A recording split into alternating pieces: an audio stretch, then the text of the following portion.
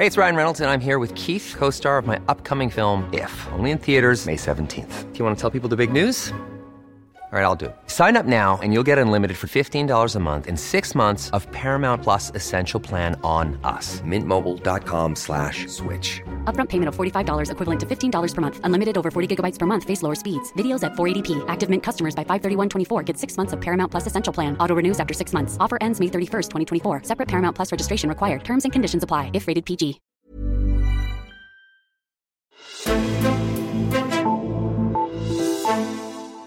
Liberal Alliance fylder 10 år, og det fejrer vi med lige at stoppe op og gøre status på partiets præstation hidtil. Og Erik Holstein, Altingets politiske kommentator, kan man sige, at Liberal Alliance har været en succes på de 10 år? Det kommer helt an på, hvad du sammenligner med. Fordi sammenligner du med partiets situation for netop 10 år siden, altså der, hvor de startede, det var jo på et absolut nulpunkt. Så sammenlignet med det, jamen okay, så har der været en stor succes. Men omvendt, sammenligner du med situationen efter det kanonvalg, de fik i 2015, og de havde brandet sig selv som et rigtig stærkt principfast parti, jamen så ser det noget anderledes ud, fordi de sidste 3-4 år har sådan set været noget skrammel for Liberal Alliance.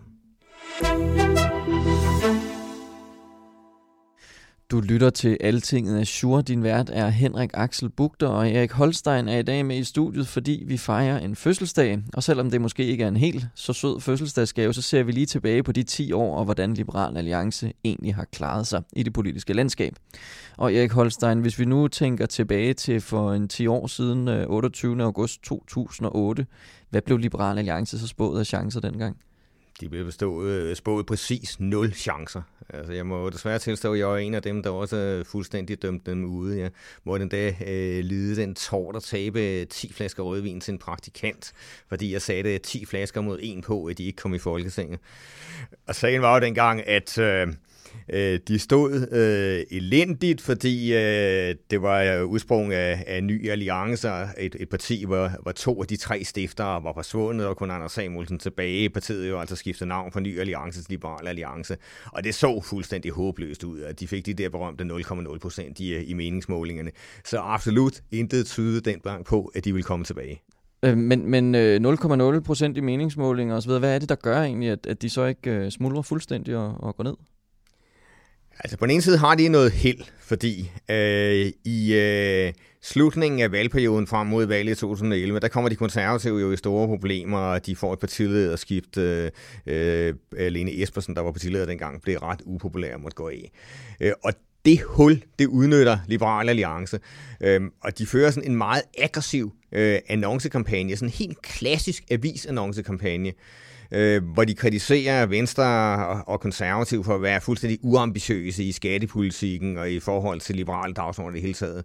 Og der får de altså hævet sig selv op ved hården Liberal Alliance og brandet sig som et parti, der vil noget andet og mere end de borgerlige partier, der har siddet i regering i de sidste 10 år. Ja, og det ender faktisk med at være en relativ succeshistorie, fordi efter valget så bliver de større end konservative, ja. Og så er der hele den her sag med fattigkarina og fattigdomsdebatten. Jeg har lige fundet et klip frem, som jeg synes, vi lige skal se, eller skal høre, hvor Joachim B. Olsen han er i debat med Özlem Cekic. Prøv at høre her.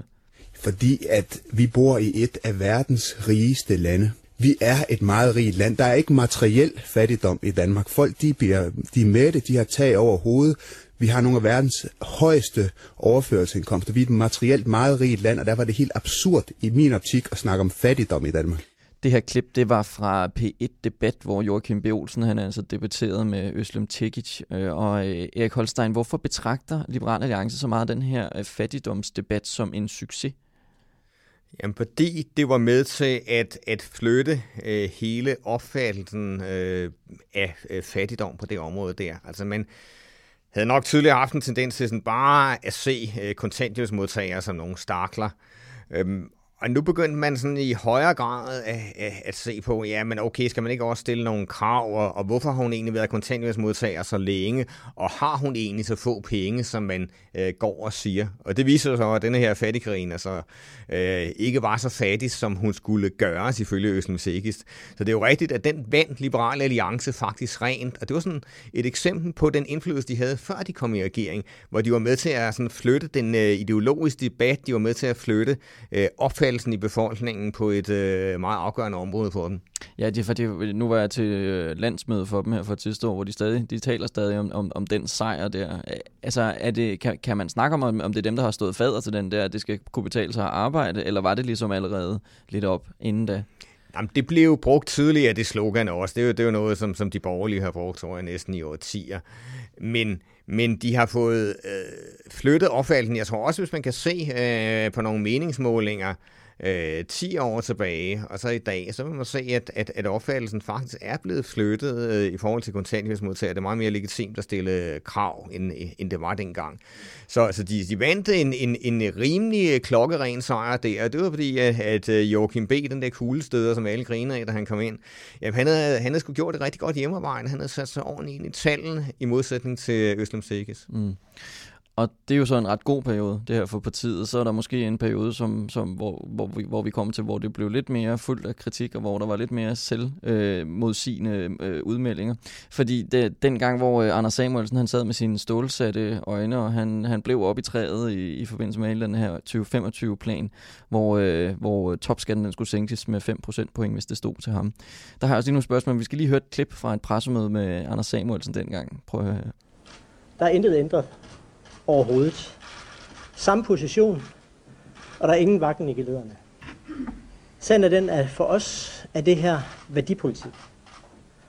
Det er et spørgsmål om den måde, vi taler om og til og med hinanden på. Og det er på tide, at vi får ændret retorikken på det her område. Der kommer ikke et valg, der kommer en lettelse i topskatten. Tak fordi I kom.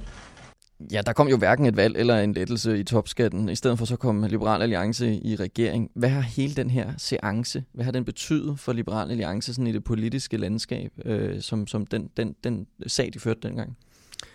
Jamen, det har jo undermineret deres troværdighed ganske kraftigt, fordi altså nu havde man opbygget, jeg synes virkelig, det var en flot fortælling, man havde opbygget om det parti. Altså, man ville ikke være som de andre, man ville ikke bare slå som ministerposter og den slags der. Man vil hellere stå fast på nogle principper, koste hvad det ville. Og så har man det princip om topskattelettelser, som man siger, er det vigtigste af alt. Og da det så kommer til stykket, jamen så blinker Anders Samuelsen altså først i den der duel. Så fraviger han kravet om de der topskattelettelser til gengæld for at få nogle ministerposter. Og så kan man jo sige, ja, det er godt for et parti at komme i regering. Ja, det kommer lidt an på, hvor meget man får igennem regeringen, men frem for alt, så blev sådan, den der meget heroiske fortælling, Liberal Alliance havde været i stand til at opbygge om sig selv, den blev fuldstændig ødelagt ved den lejlighed, og så året efter, hvor vi så en endnu værre udgave af de stålsatte øjne. Ja, altså vi kan jo også lige dvæle lidt generelt ved den her regeringsdeltagelse. Altså hvad har den haft af betydning for partiet? Jamen, jeg synes, at det har jo helt klart stækket Liberal Alliance. Altså, nu sidder de jo lige præcis i en regering sammen med Venstre og Konservative, som de kritiserede så rasende der for nogle år siden. Og den politik, der bliver ført nu, den er jo heller ikke, som det Liberal Alliance ønskede dengang. De har måttet indse, at de er nødt til at indgå masser af kompromiser, og mandaternes logik er lige så ubenhørlig, som den altid har været, og der overhovedet ikke er i nærheden af antydning af et flertal for topskattelettelser. Så derfor kommer de jo til at se noget for pjuske ud. Man kan sige, at de har så gjort det rigtige i regeringen, at deres ordfører så har fastholdt, hvad der har været partiets principielle politik. Det synes jeg faktisk er meget klogt af den. Men ikke desto mindre, så synes jeg, at det er meget svært at påstå, at Liberal Alliances regeringsdeltagelse har været en brølende succes. Ja, og hvis man sådan skal konkludere lidt, nu har der har både været en periode, hvor det ligesom gik godt for Liberal Alliance inden regeringsdeltagelsen, og så nu er der en lidt mere, hvad skal man kalde den, en lidt mere flagrende periode for. Ja, det er pænt sagt, det var. Hvis man sådan skal sætte pilen, hvilken vej peger pilen i øjeblikket for Liberal Alliance? I første omgang på kort sigt peger den jo nedad. Det er der ikke nogen tvivl om. De kan ikke undgå et valgnederlag. De scorede jo 7,5% der sidste gang, og det var jo et fantastisk resultat. Og det får de ikke igen. Altså, de skal være heldige, hvis de får 5%.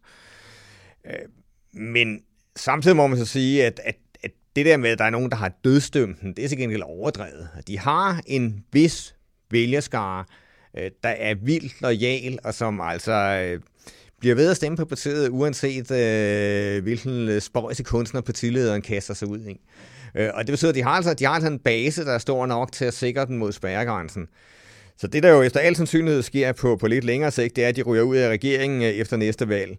Og hvis de så griber det rigtige an der, så er de måske i stand til at sådan langsomt genopbygge partiets brand, eller i hvert fald til en vis grad få den troværdighed igen, der er blevet slidt så hårdt på her de senere år. Er de bedre som et oppositionsparti end som et regeringsparti, kan man sige det? Ja, helt klart. Og det ligger jo ligesom også i partiets DNA. Og det sjove ved det er jo, det var den analyse, Anders Samuelsen jo også på et eller andet tidspunkt selv havde. Og så har han så bare fravidet den. Men de er klart bedre som oppositionsparti. Og man skal ikke underkende den indflydelse, man kan få i oppositionen, netop ved at flytte folkestemningen, og den måde presse nogle ting. Man kan jo sige, at det opgør Joachim B. Olsen havde med Özlem Cekic. Det var med til at presse den daværende Thorning-regeringen i forhold til de områder der. Så hvis jeg var dem, ville jeg vende tilbage til det, der har været deres oprindelige strategi. Den var betydeligt mere succesrig end det, de har præsteret de sidste 2 år her. Tak fordi, at du kom i studiet, Erik Holstein, og lige gjorde os lidt klogere på de første 10 år af Liberal Alliances levetid. Selv tak. Og inden vi runder af, så har vi også fundet 3 historier frem til dig fra Altinget, som du lige får med på vejen. Socialdemokratiet og Radikale mener, at det er for tidligt at aflive muligheden for en Kattegatbro med en togforbindelse. Regeringen er i gang med en ny screening af forbindelsen, hvor man ser på også at bygge togskinner over Kattegat. Men det ser ikke ud til, at screeningen kommer til at give svar nok til, at Socialdemokratiet og Radikale vil være med til udelukkende at støtte en bro for bilister. Hvis du vil vide mere om Kattegatbroen, så hop tilbage og find vores Azure-udsendelse nummer 8, hvor vores transportredaktør giver dig overblikket over den sag. Konservatives nye spidskandidat til Europaparlamentsvalget, Pernille Weiss, er ikke skræmt over at skulle tage over for Bendt Bendtsen. Bendt Bendtsen er ellers tidligere formand i Konservativ og fik 150.000 stemmer ved det seneste parlamentsvalg. Derudover er Bendt Bendtsen det eneste danske medlem i den største politiske gruppe i Europaparlamentet, den konservative og kristendemokratiske gruppe. Pernille Weiss er tidligere amtsrådsmedlem på Fyn og driver sin egen virksomhed. Danmark skal være fri af fossile brændsler i 2045 i stedet for 2050. Det mener Socialdemokratiet, der går ind til forhandlingerne om efterårets klimamål med det som et af sine 4 krav. Når Trump trækker USA i den forkerte retning, så må Europa tage teten. Men internt i Europa er der også nogen, som skal gå foran og vise politisk lederskab, og det skal Danmark. Det siger Socialdemokratiets klimaordfører Jens Joel. Du kan læse mere om de historier på altinget.dk.